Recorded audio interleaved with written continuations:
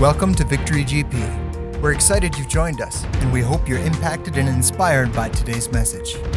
The Word is the Word is the Word. And just in case you're wondering about what we believe around here, we believe this is the absolute inspired Word of God, that it holds the truth, that it is the counsel for life. We don't believe that there's just elements of it that are instructional and we just take it out, as we want to. We take the Word of God as the Word of God.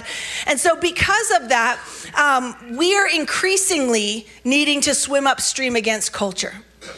We're increasingly needing to be different. We're increasingly having to be established in what the truth is and know why we believe, what we believe, be able to give an answer for the hope that is within us. And some of us really we haven't gone there yet. And I believe we are moving into a time with increasing speed that if we don't know whose we are and we don't know what he's about, we won't make it. We're going to struggle so hard. There's going to be so much pain. But when we walk in the light as he is in the light, right? There is life. There is this thing that comes out of us that shines and it changes the atmosphere instead of the atmosphere changing us. And so we want to lean into that. And we've been talking the last couple of weeks about his way. And the more you study about his way, what his way is, the more you realize that it's not anything like the way that we're experiencing. It's not anything like our culture is. It's not anything like what our school system is. It's not anything like our political system is. It's not anything like our natural governmental intellect is putting out there as truth. God's way is different, and we have a choice to make. We have to decide whose way we follow. We have to decide what path we're on. We have to decide what it is we're part of. And the more we engage it, the better it is. Halfway, there's a reason that Jesus, when we read and Jesus is calling us back, even in Revelation, to the first love. That you be not hot or not lukewarm, but be either hot or cold. Cold is better than lukewarm.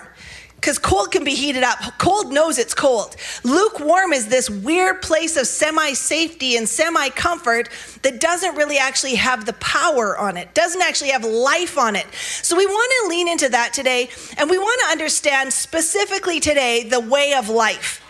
So the way of life means the way of life that God has called us into that should affect and change our way of life. It should change the way we do life. It should be the way that we parent. It should be the way that we are in our marriages, how we operate in the workforce, how we engage in the marketplace, how we do life should be his way of life manifested through us. It should be Jesus in us. And so the way, as we've been talking about it, the way is a mode of action, the means, the journey, the course. So the way, when Jesus is the way, it's not just a static thing. It's the beginning of a course, a path. It's a way that we do life. We engage him and something starts. It's the beginning of a journey that we're on. When we talk about God, let me just put it out there for the record again, we don't believe Jesus is our way. He is the way. There is one way to God. There is not many ways. It is not the God of your understanding. It's not the God of your preference. It's not the God of your feel good. He is the way. There is one. And so that's our absolute truth. That's our starting point on this one.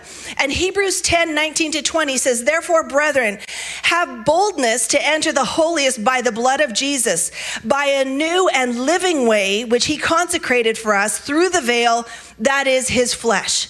And so what the access is that we have is we now have access to the Father. We now have access to the wholeness of the kingdom of God through the blood of Jesus. We go through that space. We've been separated by sin.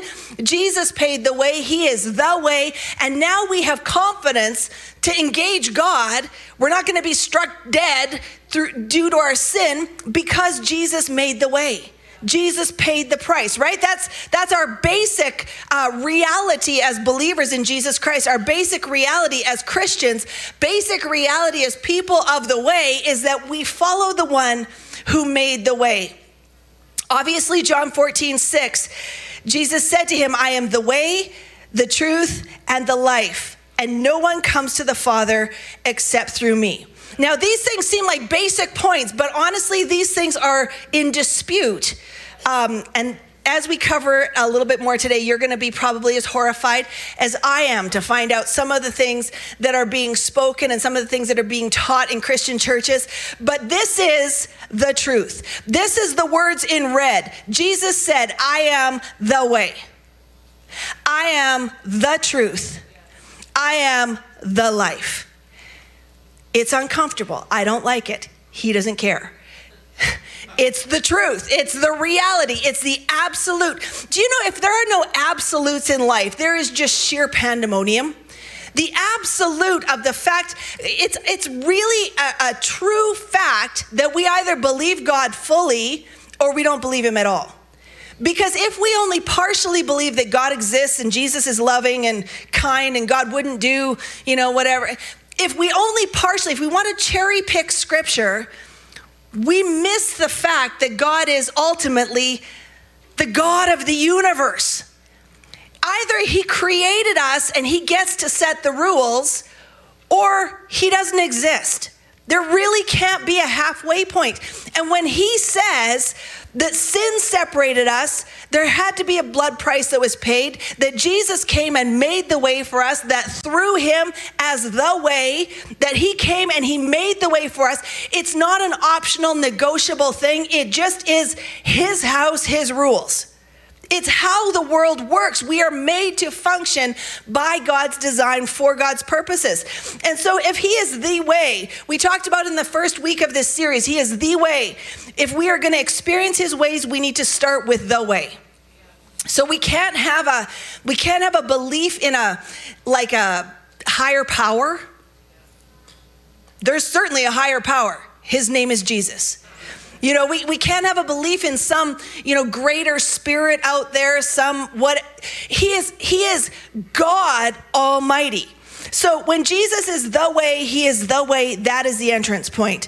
And he is the truth. Jesus is the truth. Jesus doesn't just speak truth, Jesus is truth.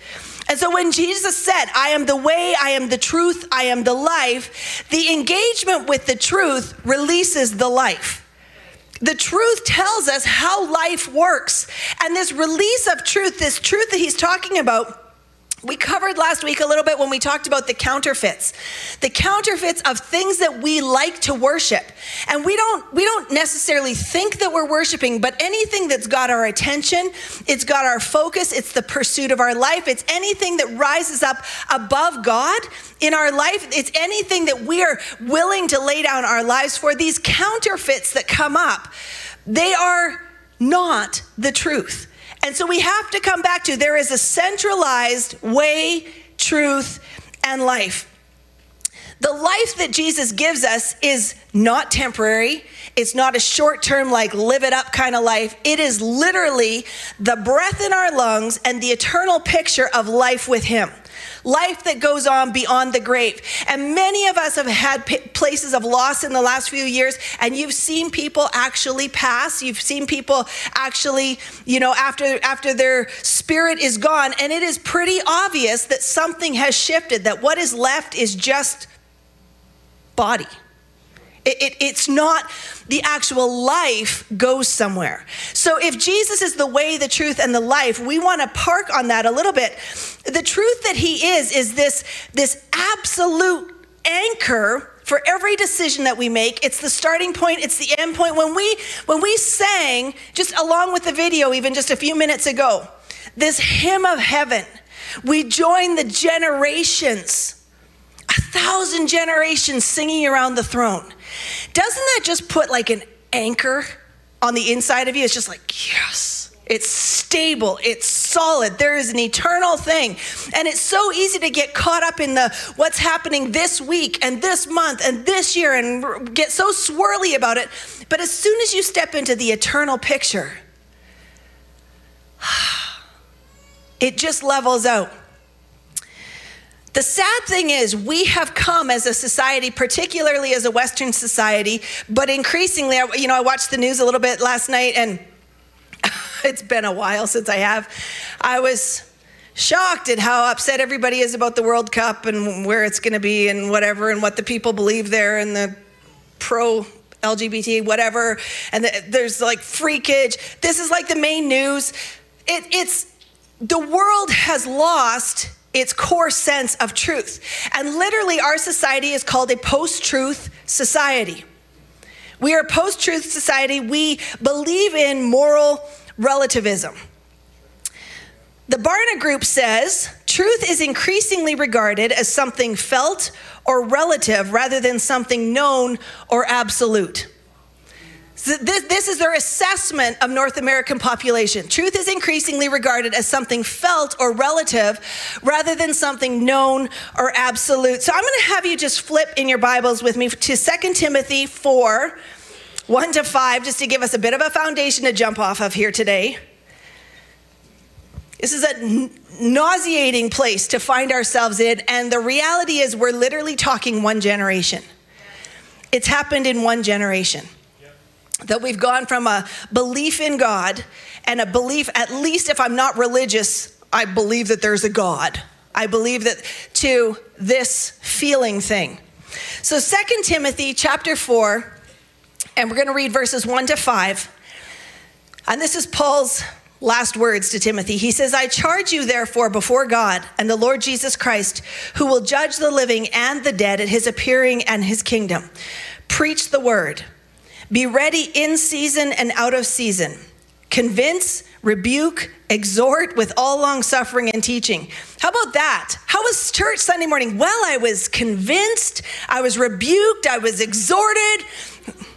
Great. Nobody ever says that, right? Nobody ever goes home from church. Man, I was so rebuked today. It was awesome. Great preaching until today. No, I'm kidding.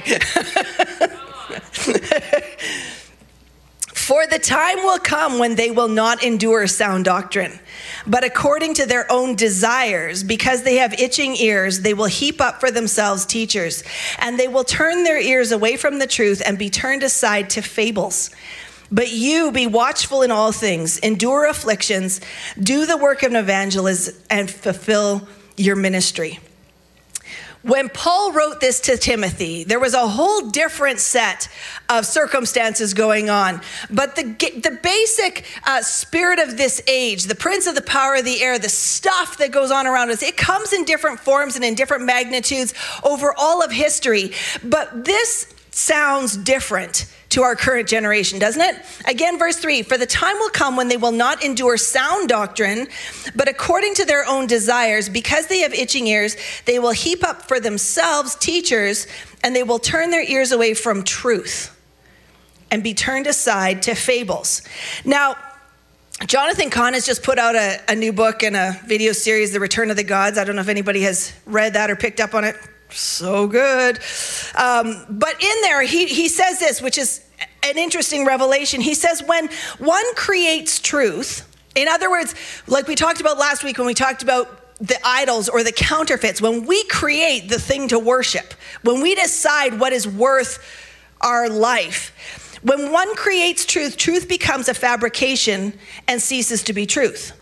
As America and Western civilization turned away from God, they began undergoing a process of subjectification. As they moved away from truth, they moved away from the concept of truth itself, that there was any to begin with. Truth was now what was true for the individual. There was no ultimate or absolute truth or any truth. No objective reality to contradict his own personal truth. Our truth. My truth. You will see that everywhere, especially on social media things. Well, that's your truth. You know, you got to speak your truth, man. That's your truth. Your truth means nothing. The truth means everything. Your truth is subject to change and feeling and emotion and culture. The truth has been the same as it has always been and will always be. The truth is absolute. So we can wander off and we can find people where Timothy gets told, he's like, Paul says to Timothy, people are going to find for themselves people who speak their truth. Basically, they will find people who agree with them, who minister to their truth. But it's not the same thing as the truth. Now, this is a scary concept because when we're looking at our current policies globally, there's been things changed so dramatically in the last 15 to 20 years that the idea of truth has gone completely out the window. It's like, if that's wrong and that's different and that's changed and that's acceptable, then what else is up for grabs? And everything is up for grabs. Everything is subject to change, except that God says, I do not change. Yes. Isn't that something? So when God says, I am the one who does not change. I was, I am, I will be. Nothing in God changes. That's our safety net until it becomes offensive. Right? I mean, I hope I'm looking at a room full of people who are willing to walk the offensive way with Jesus. It will be easier if there's more of us, but we are swimming upstream. And to give you a little bit of idea on this one, Matthew 5:13-15, Jesus said, but you are the salt of the earth. If the salt loses its flavor, how shall it be seasoned? It is then good for nothing but to be thrown out and trampled underfoot by men. You are the light of the world. A city that is set on a hill cannot be hidden, nor do they light a lamp and put it under a basket, but on a lampstand, and it gives light to all who are in the house. So, societal norms have changed. God has not changed. The keepers of the presence of God on the earth, the speakers of truth, the givers of light and life, become us. Jesus said, you are the salt. You are the light. So when society has changed this aggressively, it seems reasonable to think that the salt and the light have been hidden. That the salt has maybe lost some of its saltiness. That the light has been tucked away in hidden places. And meanwhile, it looks like darkness has spread. Like the blandness, the neutrality of life has spread. But God is calling his people in this hour to come back to his way. Come back to the truth, to live in the light, to be a city set on a hill. That's not going to be a popular thing, but it is necessary for us to step into the fullness of what God has for us. The concept that we're dealing with is the breakdown of what our worldview is. And not everybody is conscious of a worldview, or you never paid attention to your worldview.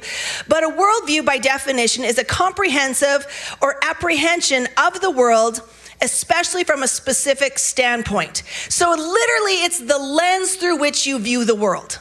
How you see people, how you think the world works, how you see life works, how you see relationships work, how you see the future. The lens that you see through is your worldview.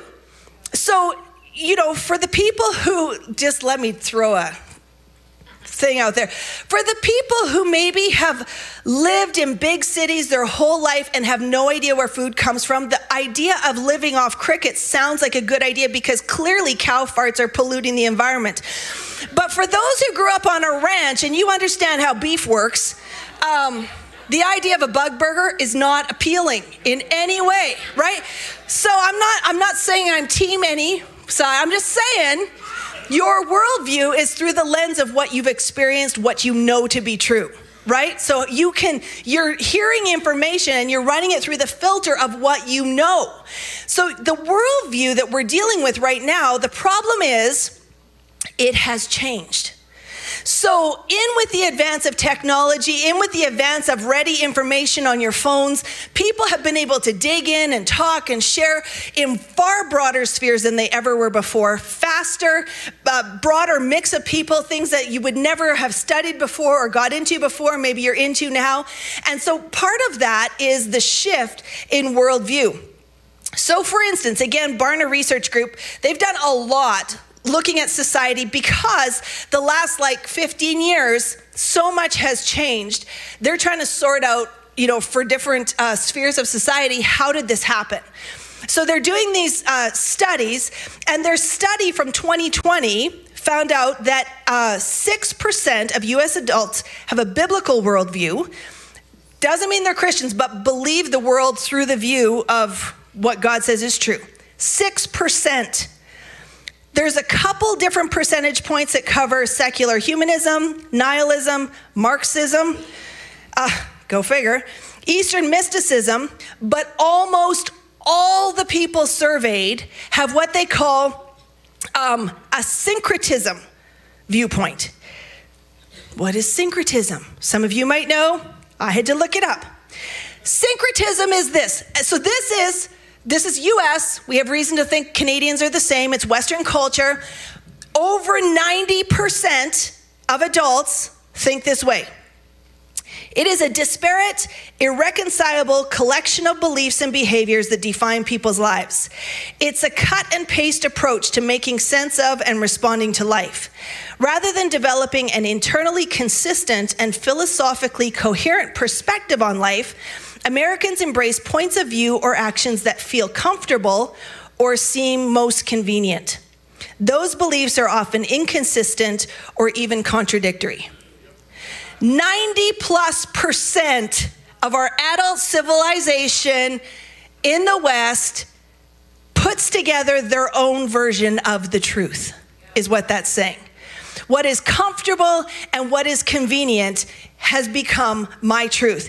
Even if it's contradictory, even if it doesn't make a ton of sense, even if I can't back it up, I believe my version of the truth because it's comfortable for me. Let me read again. For the time will come when they will not endure sound doctrine, but according to their own desires. Because they have itching ears, they will heap up for themselves teachers. We're not even talking, there's like a concerning group that's rising up. We're talking the majority. When you have conversations with people and you're like, what the heck?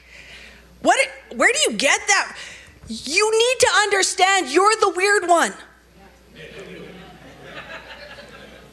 It's shocking, I know, but majority of the population does not believe the basics of the Bible. The basics of the Bible. Now, let me give you what really made me want to throw up a little bit. I know, we haven't even got there yet. So they studied pastors. Across denominational lines, 7 major groupings. These are Christian churches, Jesus preaching churches, and they were given this series of questionnaires. The survey was around 17 basic beliefs of the Bible. So worldview of the Bible. So we're not talking doctrinal stuff, not specific, this church believes this and this church believes that. We're talking the basics of salvation through Jesus, moral and biblical truth, human purpose, the value of human life, the sanctity of marriage, basics. 37% of pastors have a biblical worldview. 63% have a syncretistic worldview. How did the salt lose its saltiness? We're not even getting fed proper in the house. It means that by default, I mean, obviously there's variations to this, but it means when you find somebody who you really like online, man, that's good stuff. It is highly probable that if you just enjoyed it because it pacified your feel good, it could be not what God says. It could be not through his lens. That's horrifying. We could be sitting in churches and have this stuff. The breakdown within pastors is 41% of senior leaders have a biblical worldview. 28% of associate pastors have a biblical worldview. 12% of children's and youth pastors have a biblical worldview. 13% of teaching pastors have a biblical worldview. And the bigger math is, of the people who attend church with kids under grade 12, 2% have a biblical worldview. So that's not just what's happening on the stage, that's what's happening in the body of Christ. Is that we have decided that this is offensive, that this hurts, that it's subject to change, that it can't be right. 62% of pastors are decidedly dominant syncretistic thinkers. John 8:31-32 says, then Jesus said to the Jews who believed him, if you abide in my word, you are my disciples indeed, and you shall know the truth, and the truth will make you free. The math is on these pastors that have this percentage, 1/3 of pastors don't read their Bible during the week. I just want to let you know that our house is different. These are not the stats around here, but praise God. I'll be quizzing everybody from now on. How many hours have you spent? No, I mean, if this is our standard and we're not in it, what are we teaching? The scary thing is that the word talks about you shouldn't be really zealous to be a teacher because you're going to have to give an account for it, right? So for the pastors and teachers, that's a very scary thing. But for the general population, body of Christ, how much, if you're like shocked that pastors are not spending time in the word, are you? Because ultimately we're responsible to feed ourselves. Like the shepherds come and we feed, we point you in a direction, but we are responsible. We come to Jesus not through man. We come to Jesus through Jesus. We meet with him, and through Jesus, we come before the Father and we engage him, and we come before the Godhead and we ask for wisdom and direction and counsel. And the prophetic words of God should always line up with the written word of God. There's this thing where we have these new surprise revelations that are coming, and I've never heard that before. If it can't be lined up with the word, ditch it. It's itchy ear stuff. We're being called into this place of truth, and I love this phrase, you shall know the truth, and the truth shall make you free. You shall know the truth. The truth that you know makes you free. If you don't know what the truth is about that, you're not free in that area. The freedom's been paid for, but you're not experiencing it. It's that thing where the door of the prison has been unlocked, but we're sitting there waiting for something to happen if we don't know why we get to walk through the doors. If we don't know that the price has been paid, if we think it's a trap, we think that there's something twisty about it, we will stay in bondage. But when we know the truth makes us free. And that kind of freedom is a permanent thing. Once you've been made free, you will never go into that level of bondage again. It is the freedom that Jesus paid for. Now, Jesus did not say that you will know the truth and the truth will make you popular. You will know the truth and the truth will make you happy. Right? It doesn't say you will know the truth and it will make your life easy. Free and easy are not the same thing. Freedom comes in the midst of cost sometimes. There are things that go on around us. We are going to be living all of our days, I'm certain, in a measure of pressure and a measure of conflict, a measure of persecution, because there is such a disparaging split that's going on there. Because there's the divide in our population. If we're going to live in the light, we're going to have to understand that there's going to be some weight to it. But when we're yoked together with him, his yoke is easy and his burden is light. So it matters that we do it his way. When he says, come and learn from me and I will show you the unforced rhythms of grace, it doesn't mean come and just do this and it's going to be so fun and so awesome all the time. It means we get to work with him and he makes it light and he makes it easy, but we are doing it his way. Not my way. I cannot add a little Jesus to my life. It's Jesus or it's nothing. And some of us, we've just wanted, I need a higher power. I need something to lean into. But Jesus is like, I need you. When the word tells us it is no longer I who live, but Christ who lives in me. That means there's been a radical exchange. That's the people that Jesus walked and talked with, people who gave up the life behind them and went on to the life with him. That's what he's called us to. Now, that's not a happy-pappy thing unless you really get into the word and you understand the lover of your soul. This is the one who made you and fashioned you, who knit you together in your mother's womb, who calls you fearfully and wonderfully made. Who wrote the book of your life, who's got his fingerprints all over you. When you come into agreement with him, there is a place of internal life internal peace, internal joy that can't be exchanged for anything else. And it's like that thing, if you got I won't ask for a show of hands, but if you're in a really good marriage, you would rather be with your person in little than live by yourself in lots. You would rather share the cheeseburger, than sit by yourself across a table with somebody you don't want to talk to and eat the steak, right? You want whatever it looks like when there's satisfaction on the inside.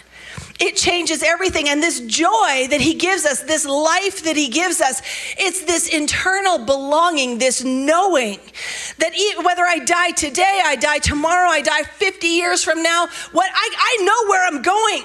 I know the people who I've lost, who loved him before, that are there. They are waiting for me. They are cheering me on. I know that I'm going to have eternity to get to know him. And the fact that Revelation says that there's angels around the throne just singing, holy, holy, holy, because he's so magnificent. There's no end to his holiness. There's no end to his worth. There's no end to his worship because of how glorious he is. That's where I'm going. I can deal with a little discomfort right now when I know the way, when I'm on the way, when I'm in the way, when I'm on that path of life. That is worth everything. Yeah. But here's the truth. We do these things where, and we're probably guilty of it here sometimes too, where it's just like, you know what? Jesus loves you. Do you want to say yes to him? And it's true. But Matthew 7:13 and 14, enter by the narrow gate, for wide is the gate and broad is the way that leads to destruction. And there are many who go in by it, because narrow is the gate and difficult is the way that leads to life. And there are a few that find it. So if Jesus is all just love and sweetness, why doesn't everybody just get on the Jesus wagon? Because it's hard. Because literally Jesus said there's no fine print. Like, have you ever bought something and you get it home and you're like, oh, this is not what I thought it was. I almost bought a nativity set online the other day. It looked beautiful, like hand-carved wood, whatever. And then I looked, and in the fine print, it's like 12 centimeters big. Hardly worth the shipping price, right? The fine print is that Jesus put the fine print out there. Real big. Eat my flesh, drink my blood. Right? Enter by the narrow gate, because the narrow is the gate and difficult is the way which leads to light. Leads to life. The broad gate and the broad way, Jesus literally says, is the way that leads to destruction. The breakdown of that word is ruin or loss. It means that the majority of people around us will follow that because it looks easy. It's easy to find. It's easy to live. Everybody's doing it, but it will lead to destruction. It will lead to ruin. It will lead to loss. The narrow gate and the narrow way leads to life. And the word life there is the word Zoe. Absolute fullness of life, active and vigorous. It will last forever. But it's narrow and it's difficult. And some of us have given our lives to Jesus and we're like, I totally thought it was going to be all better from now. And it just sucks. There's hard things happening. I feel like if Jesus could sit across the table from us, he'd be like, yeah, it was there. It's actually in my words in red. You know, you can get a really good handle on what the gospel is if you just read the words in red. You really get an understanding of what it is, how God operates. But the words in red are big. It's a narrow way and it's a narrow path and it's difficult. And so we decide it with a soberness of mind. You know, not just this emotional response, but in soberness of mind. It's like, of course there's the feelings, of course there's the emotion. It's like when you get engaged and you fall in love and it's all good. But when you say yes to a marriage, somebody's gonna have to plunge the toilet, right? Somebody's gonna have to pick up the dry cleaning. Somebody's gonna have to change the baby. Somebody's gonna, and yes, there was feelings at the beginning, but when you signed up for marriage, you signed up for a life that has some dimensions to it, that has something. We can't be surprised. I have had more people than I ever would have imagined in the last couple years say to me, well, if this is God, then what did you think you were getting into? What we experience is that in this world you will have trouble, but take heart, for I have overcome. So when the trouble comes, we walk through it with him. We are not alone. We are not in despair. We are not overwhelmed. We're not shocked. We know where we're going. We know who's with us. And so everybody has trouble, but we have trouble with an action plan and a power source and a lifeline. We have trouble that we go through in perfect love and perfect peace. That's worth everything. Hard to put on a postcard and advertise for people, but that's the path. Matthew 16, 24 to 26, and Jesus said to his disciples, if anyone desires to come after me, let him deny himself, take up his cross and follow me. For whoever desires to save his life will lose it, but whoever loses his life for my sake will find it. For what profit is it to a man if he gains the whole world but loses his own soul? Or what will a man give in exchange for his soul? The three things that Jesus says to do there are not what we would put on the advertisement. We would tend to say, if you want to be loved unconditionally, you want peace that passes understanding, you want joy unspeakable and full of glory, you want to know where you go when you die. All of these things are true, 100% true. But also, in order to access this, it's an all or nothing kind of gig. It's I lay down my life and I pick up his. It's not, I would love that. I would also like to be the boss of my own life. I would like everybody around me to like me. I would like to feel fully in control. I would like the 15-year plan stepped out for me so I know what decisions to make. I would like to just know that I can do whatever I want with my money, my time, my resources. I'm still in charge of my life, but I also want love, joy, peace, and eternal security. It's not what he said. He said, if anyone desires to come after me. See, Jesus wasn't begging anybody. Jesus was not buying, online Instagram ads. He was like doing life, healing people, casting out demons, multiplying food, caring for the broken, loving the lost, turning for the ones who everybody else turned away from, living in that place of absolute service. And he said, if you want to come with me, deny yourself. It literally is the meaning of Jesus is Lord. Deciding he's not just Savior, he didn't just pay the price, but he is the Lord of my life. And the word Lord means supreme authority or master. I'm still the boss of me, not if you're giving your life to Jesus. He is the supreme authority and the master. When we believe and confess Jesus as Lord, sometimes I think we just miss it. In our language, we're just simple with it, and it's like, I prayed the prayer, and I'm totally doing my life my own way. There is a massive percentage, I didn't write down the number, it's a massive percentage of evangelical pastors right now that are preaching a good life will get you to heaven. Massive percentage. That is not what the truth says.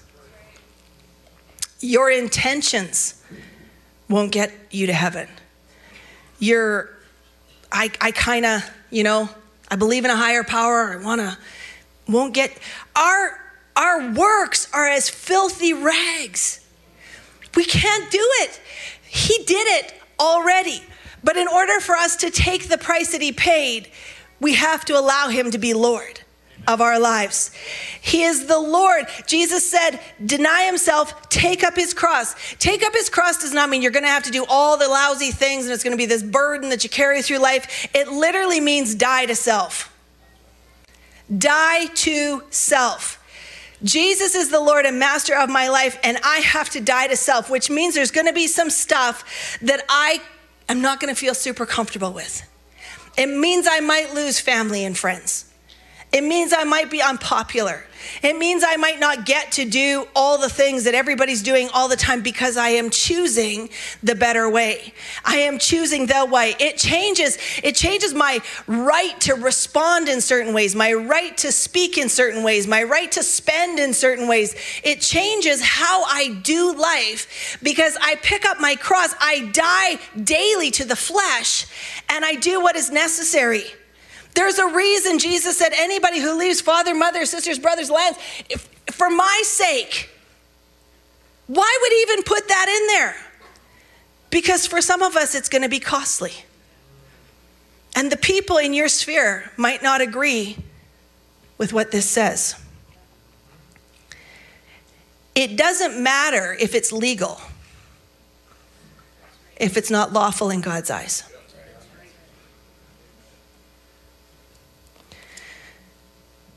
Deny himself, take up his cross, and follow me.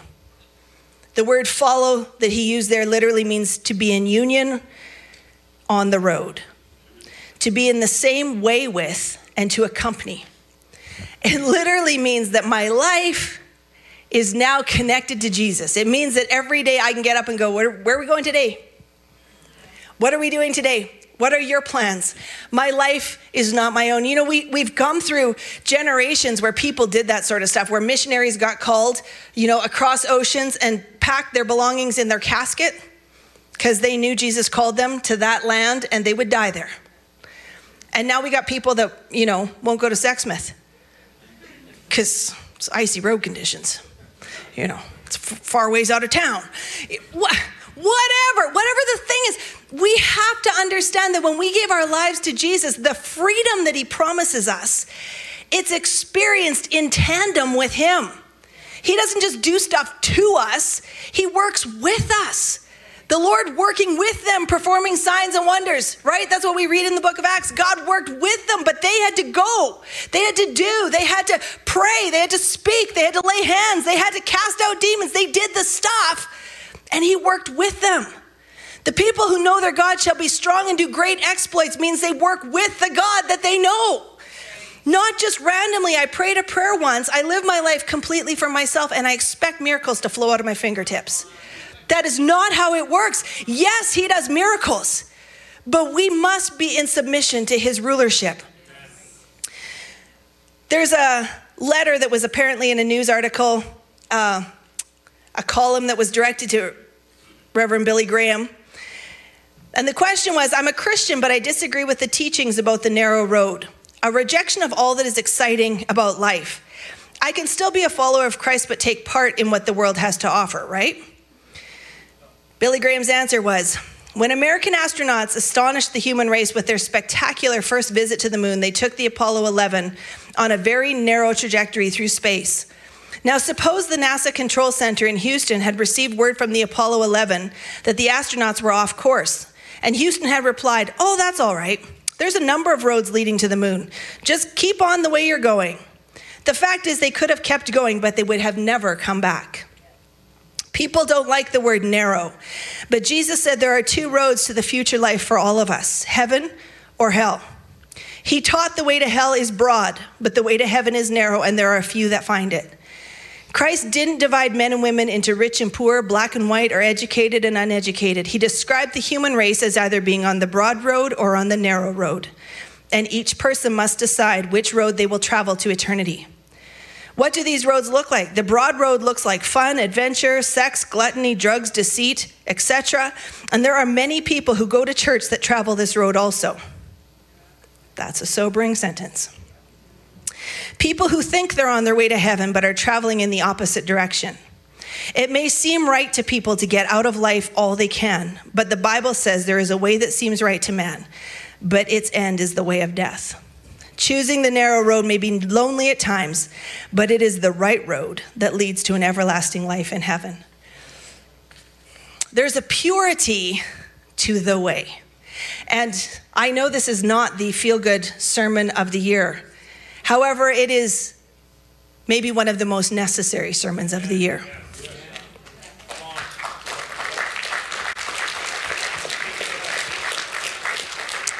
And I know we have people that watch our services online, and we get a lot of feedback from people who are listening on the radio. And, there's prophetic words that I completely believe about Canada and the path that God's got for Canada, her purpose in the last days. There's prophetic words about as goes Alberta, so goes the nation, as in this is the birthplace of what God wants to do in the nation. And there's a lot of prophetic words about what comes from the north unlocks things for the province, which unlocks things for the nation. So maybe we can't change all of North America, but what if we start being salty? What if we live in the light? What if this is a city that's set on a hill? What if this is the place where we decide, you know what? We don't really care if abortion's legal, if euthanasia is legal, if, whatever. We believe God breathes life. We believe in the sanctity of marriage. We believe the value of children. We believe he created what he created, male and female. We believe that God is who he says he is. We believe that there is one way to heaven. We believe that there is a singularity of purpose that we are called to, and we can't add in all the other bits just to make people feel comfortable. What if we're willing to be different, but the same as the one who said it all in the first place, right? I'm gonna have the worship team come, and just as they do, can we pop up that one more slide on the screen? Oh, that is very small. Okay, I'm gonna read it to you. Maybe everybody else who actually has their glasses on can see that, but this is what we call the Romans Road, and it is pure gospel. It is absent of emotion, absent of, I don't know who I'm going to offend, whatever. This is biblically speaking. This is what the word tells us. And it's called the Romans Road. And many of us got saved following through one of the little handout tracks that use these scriptures. We're going to do that new holy song, please. Step 1, Romans 3:23, for all have sinned and fall short of the glory of God. All have sinned. Even nice people, even generous people. Do you know some of the corporations that are the biggest, most generous givers to social issues are some of the most perverse, twisted? What they do on the backside is so pure evil, but they get a free pass for what they give out this side. No. All have sinned and fall short of the glory of God. Romans 3:10, there is no one righteous, not even one. Step 2 is Romans 5:12. It says, therefore, just as sin entered the world through one man, and death through sin, and in this way death came to all people because all sinned.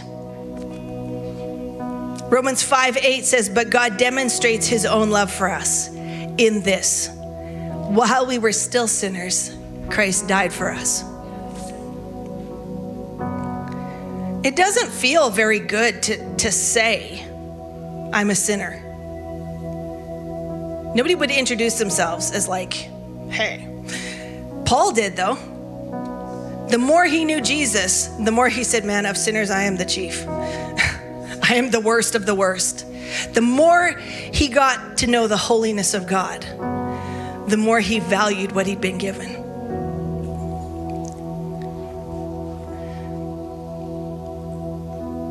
Romans 6:23, for the wages of sin is death, but the gift of God is eternal life in Christ Jesus our Lord.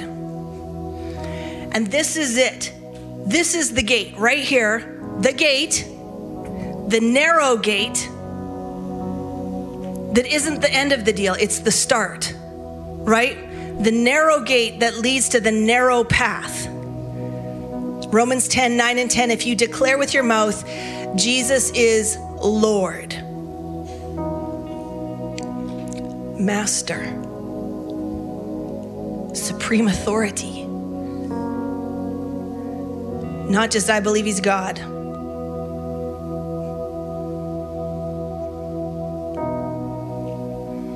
If you declare with your mouth Jesus is Lord and believe in your heart that God raised him from the dead, you will be saved.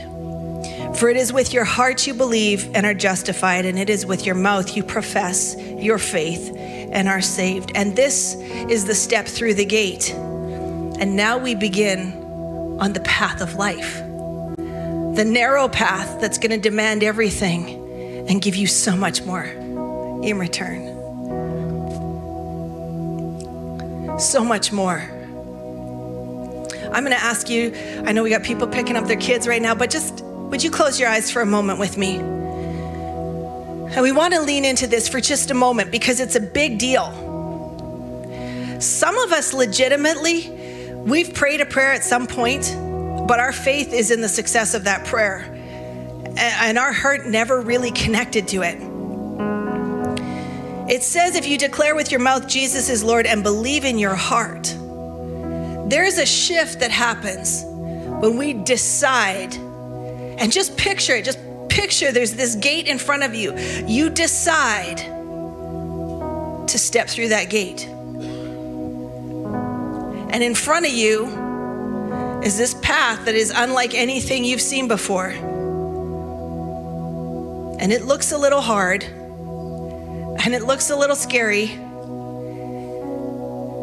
And yet you feel on the inside this peace that everything's going to be okay. And you were made for this.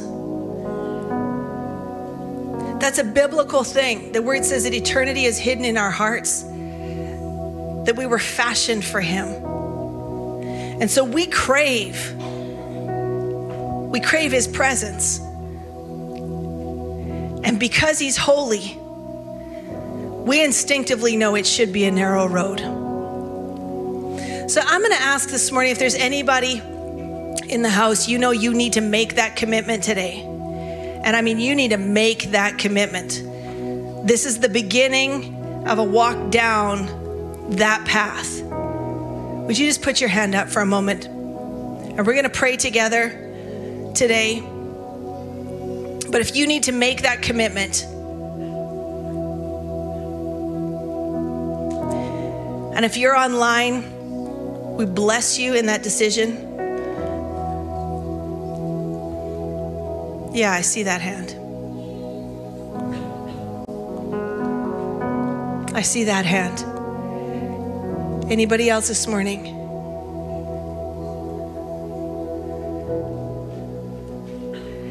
It's this deep thing, huh? It's this deep place in God that he calls us to.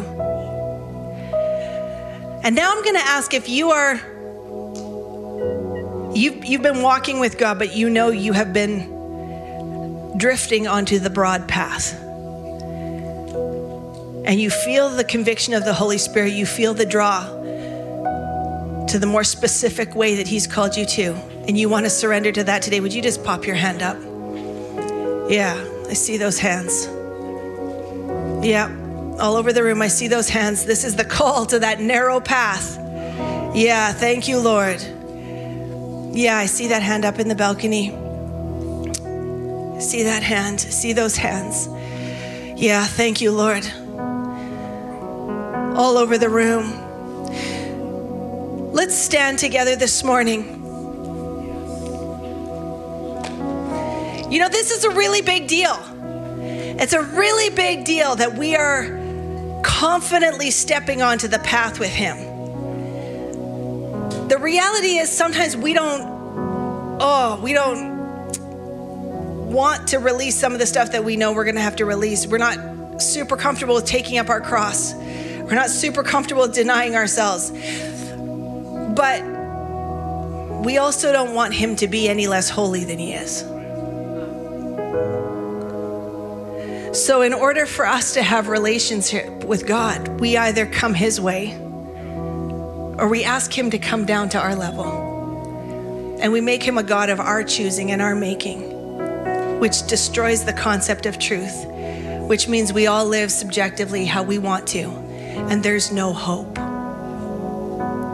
So because he is holy, and because he is good, and because he is just, and he says this is the way, we choose it. I'm going to lead us in a prayer, and would you just pray after me this morning, and then we're going to sing this song of the holiness of God. Because this is the reason we can't change. Father God, I come before you today and I recognize your significance. I recognize your rulership. I recognize your authority. And God, today, I bring you my life. I admit that I'm a sinner. And I recognize, according to your word, only Jesus could pay the price. And so, God, from the depths of my heart, I choose you. I choose Jesus. And I ask your forgiveness for every place I've fallen short and missed the mark. And God, I ask that you would cleanse me and forgive me and make me new. And God, I declare today that you are my Lord and my Savior. I submit myself to your rulership, and I am choosing today, by faith, the narrow gate and the narrow path. And I thank you for the freedom that comes with stepping out in that with you. I invite you to lead me, to guide me, to change me. And I thank you that as I walk on this path, your truth is absolute and your grace is sufficient. And I thank you for it. In Jesus' name, amen. Thanks again for listening to this message from Victory Church Grand Prairie. You can stay connected with us on Facebook, Instagram, and YouTube by using @VictoryChurchGP. If you have any questions, would like to access our online resources, or would like to sow into this ministry, you can visit us at www.victorygp.com. You can also text to give. Just text 587-207-4387 and follow the prompting. Thanks again for joining us at Victory GP. Reach, teach, mobilize.